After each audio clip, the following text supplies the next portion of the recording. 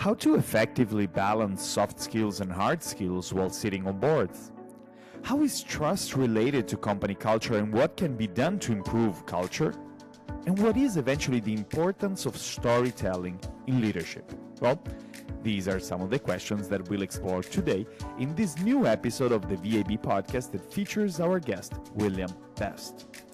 Bill is a seasoned and skilled business executive who's had a successful 40-plus year career holding a variety of senior roles, including as a CEO, COO, and CFO, as well as board roles in a variety of sectors. Bill is currently the COO and Partner of the Regal Holdings in Grand Rapids, Michigan, and the Managing Principal of Vine Street Shops, LLC, Toronto, Canada, and Orlando, Florida. He's a board member of Truett-Hurst Incorporated, a Sonoma-based winery, and he also operates his own advisory and consulting company, Garrett Lanes Advisors, and of course, he's a very active VAB member. So with this, welcome to the show, Bill. It's such a pleasure to have you here today. Thank you, Andrea. It's a pleasure for me to be here and to talk to you today. Such a pleasure, Bill. But before getting to our chat, I wanted to remind our audience about the purpose of this podcast. So, across the episodes, we will always leverage on our guests' knowledge to learn with them about how you can become a better advisor and how you can accelerate your career and your business. Here's your host, Andrea Iorio speaking. I'm an Italian keynote speaker to more than 100 companies per year, focusing on digital transformation, leadership, and innovation, and a best-selling author of 2 books in Portuguese. Yes, I'm based out of New York City now, but I worked over the last 10 years in Brazil as the head of Tinder and as Chief Digital Officer at L'Oréal, and where I today teach at the Executive MBA of Fundação Dom Cabral. And I wanted to start off the episode, Bill, wanting the audience to get to know you better. But before anything else, I know, and we chatted beforehand, that you are 7 times Ironman finisher. So I really wanted to start with that. Tell us more about how you got there and also a bit more about your background and career. Thank you, Andrea. I guess I'd start by just sharing a bit of my philosophy in life. That life is about 1,000 different experiences, not the same experience 1,000 times over. And that life is about experiences and not things.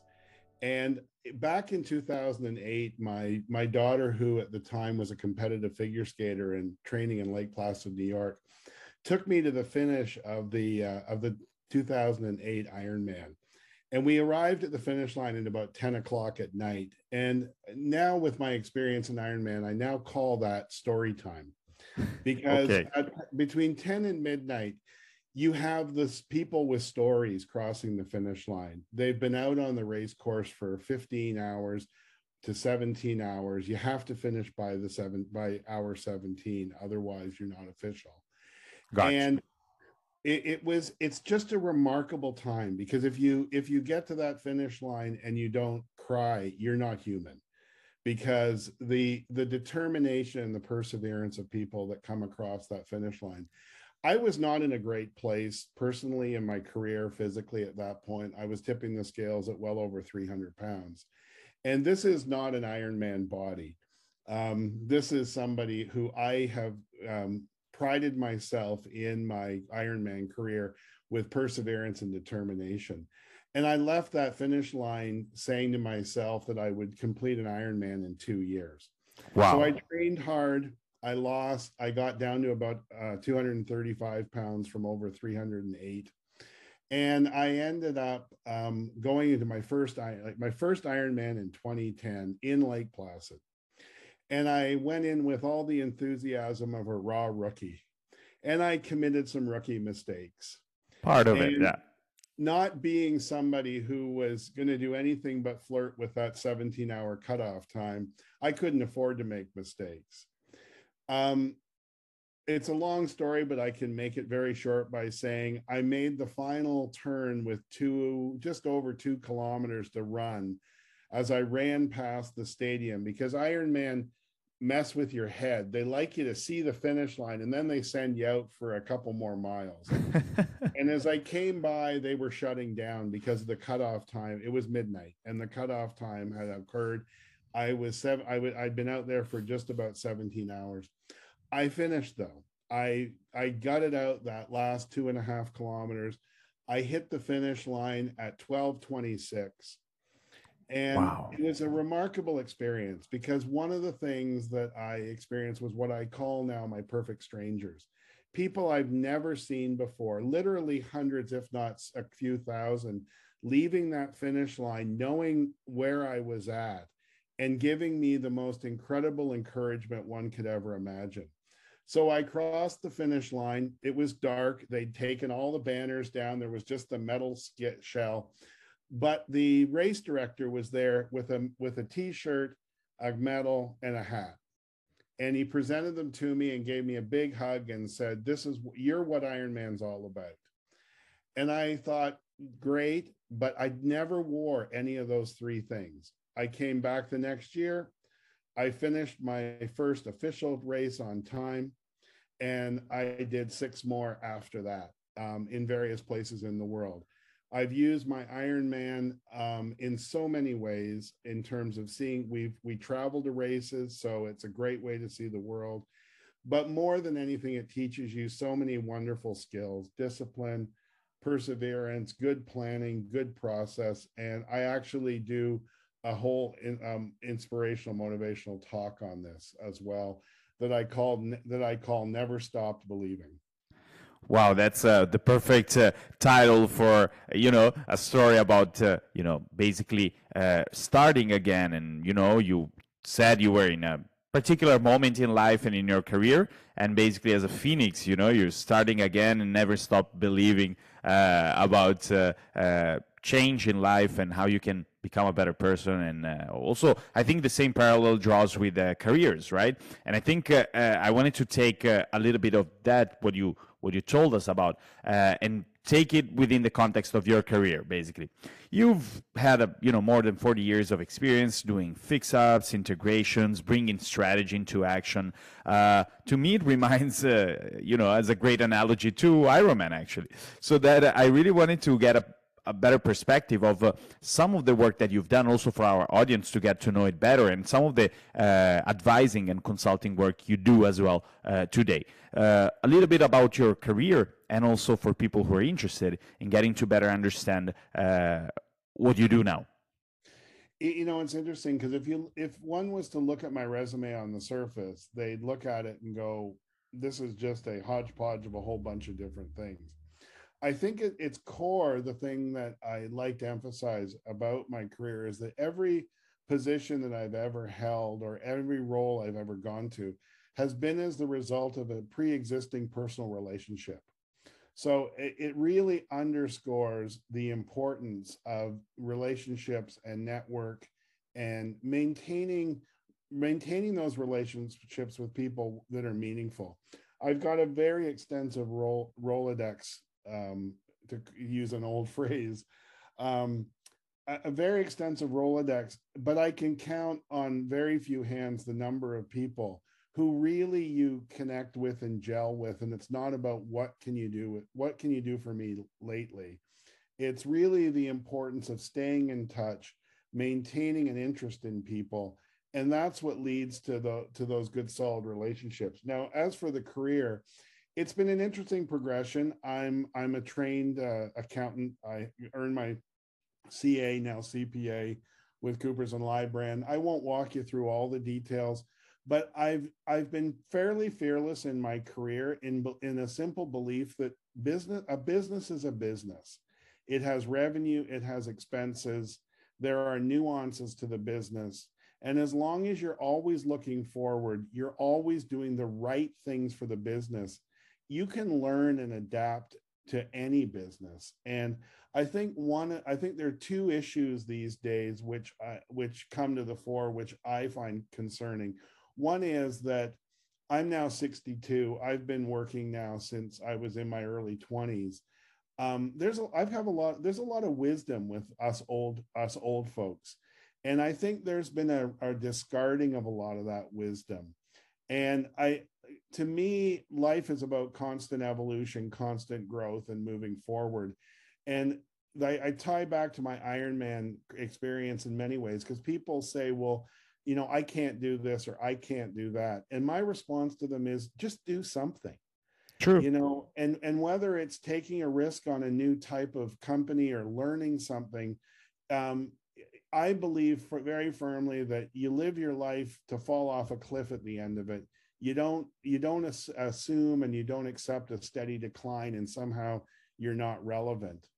The other trait that I find that is that people get pigeonholed, and I think that when you pigeonhole and you live in an echo chamber from a business, you don't have the richness of bringing in other perspectives, other experiences, and other points of view. So my career has been varied in terms of sector. It's been varied in terms of role. It's been varied in terms of geography. And I think that that is one of the things that that I always bring to the table, is that I've seen and done a lot.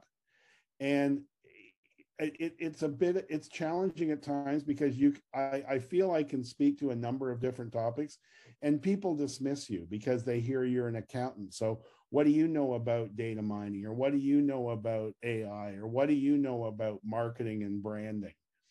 And marketing and branding is the one that I always love to seize on, because at the end of the day, anyone who markets in the traditional sense it's a very superficial approach. And because to me, brand is how you do business, and it is systemic and endemic to the way you conduct yourself and the way your business entity, whether it be not for profit, actually does business. That's great, because you touched upon also the fact that it's not only about the technical knowledge, but it's also about, the emotional side. You talked about relationships. And I think this is really interesting because it gets to a point that I wanted to explore with you, which is the balance between hard skills and soft skills. As you said, if we were looking from a traditional standpoint or like a business framework, as an accountant, you were not expected maybe to dive into other areas such as technology, such as marketing, branding, and that your knowledge was tied to accounting. And, traditional wisdom would be that your career would follow a linear path and basically you will hyper specialize. And we know it's not like that. You're a proof of that. And so Yeah. the important thing is like, there is much more to the hard skills, right? There is much more to that. There's what, eventually are called soft skills. And so I wanted to get your perspective on how to strike a balance and how are soft skills important on boards, in management, and in business. Well, I'm going to start off with telling you a dirty little secret of early in my career. Please do. When I was at Coopers and Lybrand many, many years ago, I used to be the first one to the office. I used to arrive at a client or an office at 6 or 6:30 in the morning. And I would work tirelessly till about 10. And then from about 10 until 4, I would slack off and I would learn about the business. I would go to the different management teams. I'd go to the different people, and every business I was in, and I had a pretty broad variety of businesses that I audited. I spend a lot of time learning about them.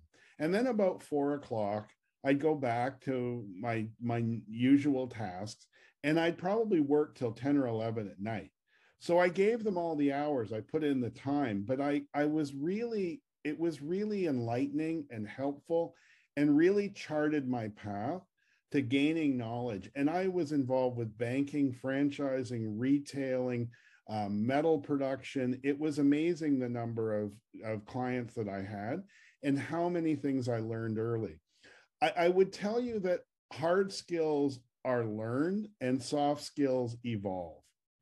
And that evolution, you have to be open to that evolution.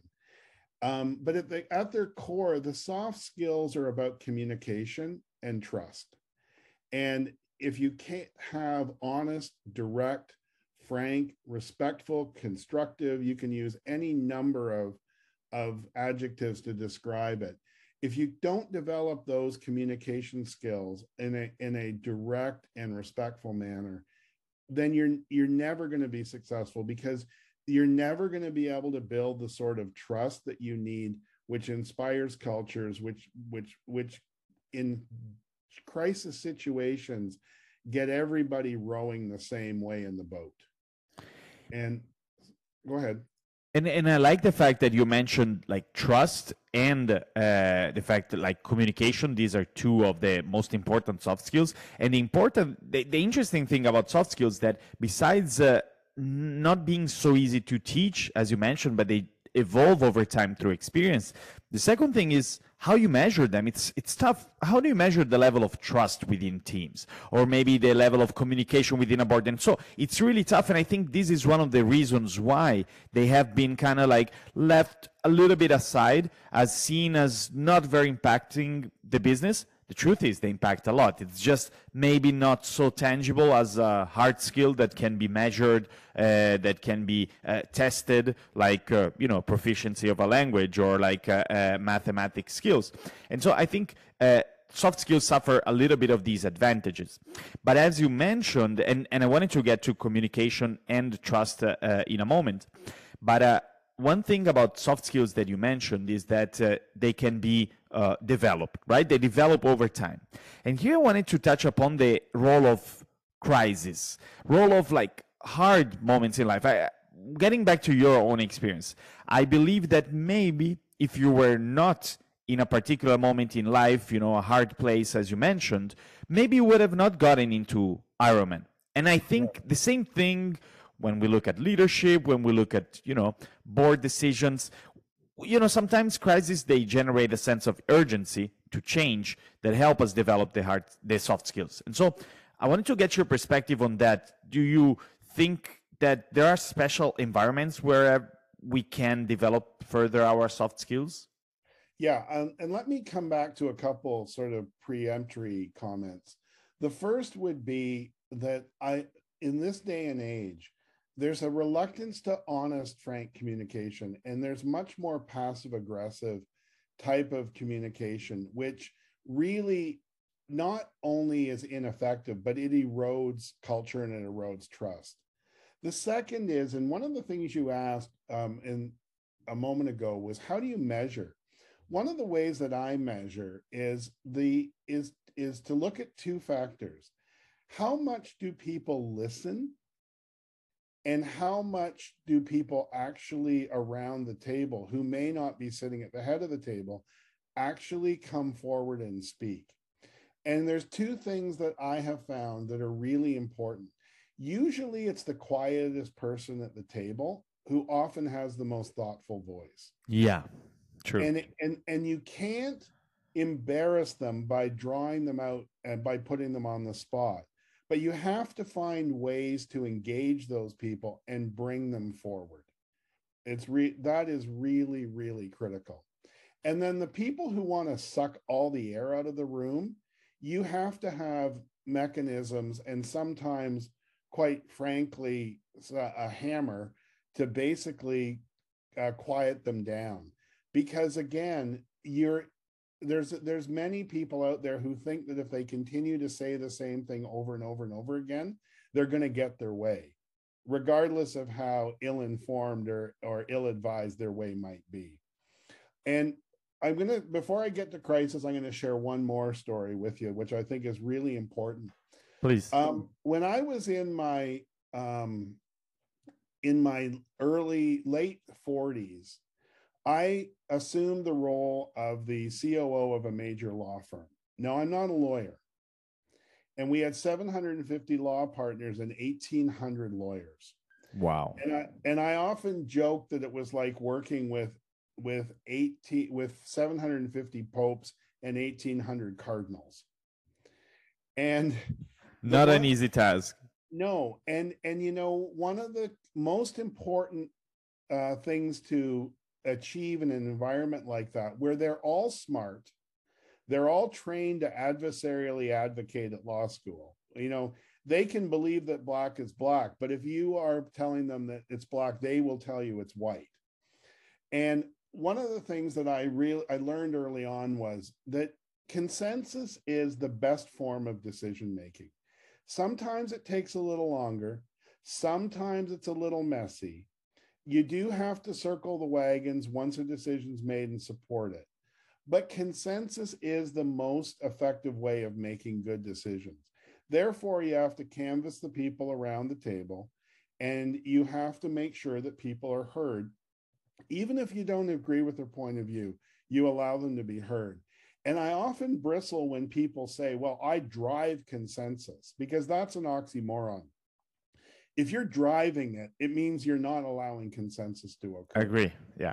So Yeah. let's talk about crisis situations. I believe that the strongest and greatest relationships are made in times of crisis, because that is when you see people in their raw state. That is when you see people either at their best or likewise at their worst. And people who don't react well to crisis will often take a very bullish approach to it, as opposed to remaining calm and making sure. The most important thing that you can make sure in crisis situations is that everyone has a clear and consistent set of facts as to how to make the decisions to deal with the crisis. And sometimes you can communicate it in soft ways. Sometimes you just don't have the time, and you can communicate it in hard ways. And sometimes the communication can be soft, and sometimes the communication has to be extremely direct to set people down. And I've got an interesting story which has nothing to do with business, but it was the first jury and the only jury I've ever served on. And it was a very interesting situation because we were coming up, it was actually coming up to Easter weekend, and it was a Thursday afternoon, many, many years ago. And we had just gone through a trial, which was a sham. And I won't get into the details of it, but clearly the defendant was not guilty. And we went into the jury room, and first of all, nobody wanted to be the jury foreman. So it's interesting in different groups of people who likes how many leaders you can have and how many leaders you don't have. In YPO, I often find that you put 12 people in a room and everybody wants to be a leader. You put 12 ordinary people in a room and nobody wants to be a leader. So I volunteered to be the jury foreman, and I went around and I took a vote, and the vote was unanimous, not guilty. But I sensed that people were very uncomfortable because they were there to do a job. They knew that the trial had to a large extent been a sham, and they needed to be heard. And so but balanced against, they all wanted to go home because it was a long weekend. So I literally gave everybody 10 minutes to say their piece. We went around the table. It took 2 hours. Everybody said their piece. We re-voted. The verdict did not change. But afterwards, people came up to me and said, thank you. I really appreciated hearing people's perspectives, being able to talk about it. And I'm so glad that we didn't just railroad ourselves out of here, because I feel better about, and that was a unanimous feeling of the people in the room. So in times of I bring this back to times of crisis, because you will often have someone that wants to take charge and they want to make all the decisions, but you need input from different constituencies who have different interests, different expertise in that crisis. And you do have to take those moments of time to make sure that the communication is good, that the listening has occurred, that the deliberation is reasonable, and then you can make a decision. And that can take 5 minutes sometimes, or it can take 5 months. It depends on the nature of the crisis. But so often you don't have to move as quickly as people want, because they get hopped up on the urgency they feel. This makes a lot of sense, and it's so interesting how it is tied to effective communication. And when we look at even at the role of boards and communication for them, storytelling is key, because they, together with management, kind of like, well, especially management, then it's validated by boards, but like set out the vision. And if the vision is not engaging enough, or at least not communicated in a engagingly enough way, I think people will not follow the instructions and feel like they have not been part of that, as you mentioned. And these examples are great because it reminds me a lot of like the conflicts that go on between top management and teams oftentimes because of lack of communication. And trust is actually a glue to all of this. And so I wanted to get your perspective also, the role of trust, because I think especially in turbulent times, the only way to get out of that is through collaboration, and there is no collaboration without trust. That's true. I've actually just finished a really wonderful book in these troubled times called The Book of Hope by Jane Goodall, who is one of my heroes. And she draws our closest ancestor, so to speak, as human beings, or Homo sapiens. The only thing that really has differentiated our evolution from that of chimps is that we, somewhere back many thousands of years ago, humankind learned to communicate, first by language, then by writing and that storytelling. And what's really interesting is that in times of crisis, it's often the background information where you need the communication the most to be able to react, respond, make decisions. And I would hazard to say, I just pulled two words there that I'm going to capitalize on: react and respond. In times of crisis, it is absolutely imperative that you are in a mindset of response and not react. And the difference between the two of them is that when you're responding to something, in my view, you're doing it with facts, you're doing it with background, you're doing it with deliberation. In responding, and I use the difference between humans and dogs is between stimulus and response. We have a moment of cognition. So if you hit a human, if you punch a human, they're going to look at the person who punched them and say, is this person much bigger than me? And if I fight back, are they going to punch me even harder? Whereas a dog, if a dog is hit, the dog's going to bite right away. Yeah. So we have that ability to cognate, and that cognation is so important in times of crisis, that you are able to respond and not simply react. Because when you react, often you will go to the lowest common denominator. You'll make perhaps the easiest decision, the path of least resistance, which may not be the real solution. And you haven't even given a real solution a chance because you've simply reacted. That's so true. And you mentioned the Book of Hope by Jane Goodall and Doug Abrams. I wanted to get your perspective on any other book, podcast, or content that you recommend to our audience among your latest readings, or anything that helped you in your career as an advisor. Anything else that you... There's an old book called... When we were chatting, you mentioned Stewards of the Future. Well, Stewards of the Future is a current book that I'm reading, which is written by Helly Bank Jorgensen. Yeah. And I am currently, again, back to continuous learning. I'm back to school. I'm doing an ESG board governance certification. Amazing. Because I really want to understand it. And Helly has put into a single book a wonderful sort of guide to ESG. And when we talk about ESG, we're not just talking about climate. There's so many appeals to the onion of ESG and sustainable capitalism. And it's a great read. The book I was looking for was an old book called Organizing Genius by Warren Bennis. Okay. And it's old. It was published probably 30 plus years ago.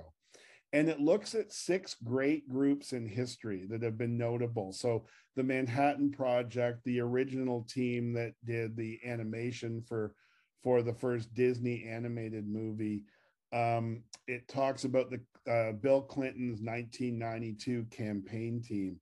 And it is a wonderful, easy read of sort of 6 short stories about leadership and communication and how these groups operated in their space. The other author that I absolutely love is Jim Collins. He's great. Good to Great, Built to Last, because you read a lot of business books that are anecdotal, whereas, and so you read Jack Welch's books and you read all these guys' books, but the thing about Jim, which sets him apart in my view, is everything he does is research based and it's data based and it's fact based, because he's primarily an intellectual. And I really admire all of the things that he's written over time. And the one thing that I will say about his readings that I really appreciate is in the later years, he has acknowledged where things have changed. He's acknowledged where he may have been off base. And I think that's really, really important. But I come back to 2 really important concepts that Jim talks about. One is level 5 leadership. So your ego is for the business. It's not for an individual. And I have rarely met many leaders in my travels who are truly level 5 leaders. And then the other is the whole concept of getting the right people on the bus. Getting those right people on the bus and then deploying them to the right places is more important than trying to fill seats just for the sake of filling seats. So totally true. That's one of my favorite readings as well. Good to Great and Level 5 Leadership. It's such a great book. Bill, now that we're, and time flies, especially when it's a good conversation, we're approaching the end of our conversation. I wanted to get your perspective around VAB and your participation as a member. What do you think has worked for you, and what is, according to your perspective and experience, the best way to approach? There's a lot of contacts to be made through VAB. What are some of the best practices that have worked for you in being a part of VAB? Yeah, I'll begin by reflecting on my involvement with VAB. I've known Mark for many, many years through YPO, and I find Mark to be one of the most extraordinary networkers on the planet. Yeah. And what I love about Mark is, I am a realist. Mark is a man of joy. There are very few things in life which faze Mark, and he is one of the most positive people I know. So what that brings is an energy to VAB. And from a personal perspective, I've learned a lot, but I've also shared a lot. And I think that is one of the things which is really important in life, because you learn an awful lot of new things about yourself and your capabilities by how and what and how often you share with others. So it's not an ego trip to be out there trying to communicate and have discussions and lead podcasts and lead sessions, because there's a selfish benefit to it. I learn from the questions that are asked. I learn from the material as I'm presenting it. And I'm also learning a tremendous amount from what I'm getting from other people. We've had Les Morgan's been a terrific resource in VAB. Shimi's been a great resource in VAB. And I think what you need to do is you need to say to yourself, I can't do everything, but what I can do is and there's enough planning and stuff out there that you can almost put together a curriculum for yourself. But if you're not participating as a presenter or a panelist at some point, then I don't think the experience would be as rich, because we talk about member-driven organizations. VAB tends to be a member-driven organization. And so I think taking out and putting back is as important as the taking out.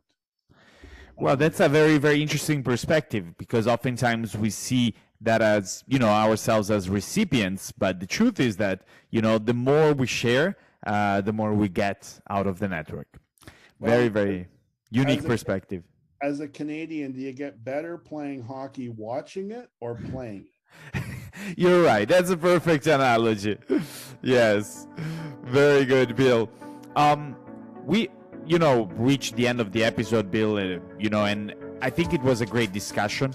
It was very, very light and entertaining and full of nice content for our audience. So I really wanted to thank you, Bill, not only for this, but for everything you're doing for the VAB community. And I believe that either on this podcast or in many other occasions within VAB, we're going to be more and more in touch. So thanks again for being on the VAB podcast, Bill.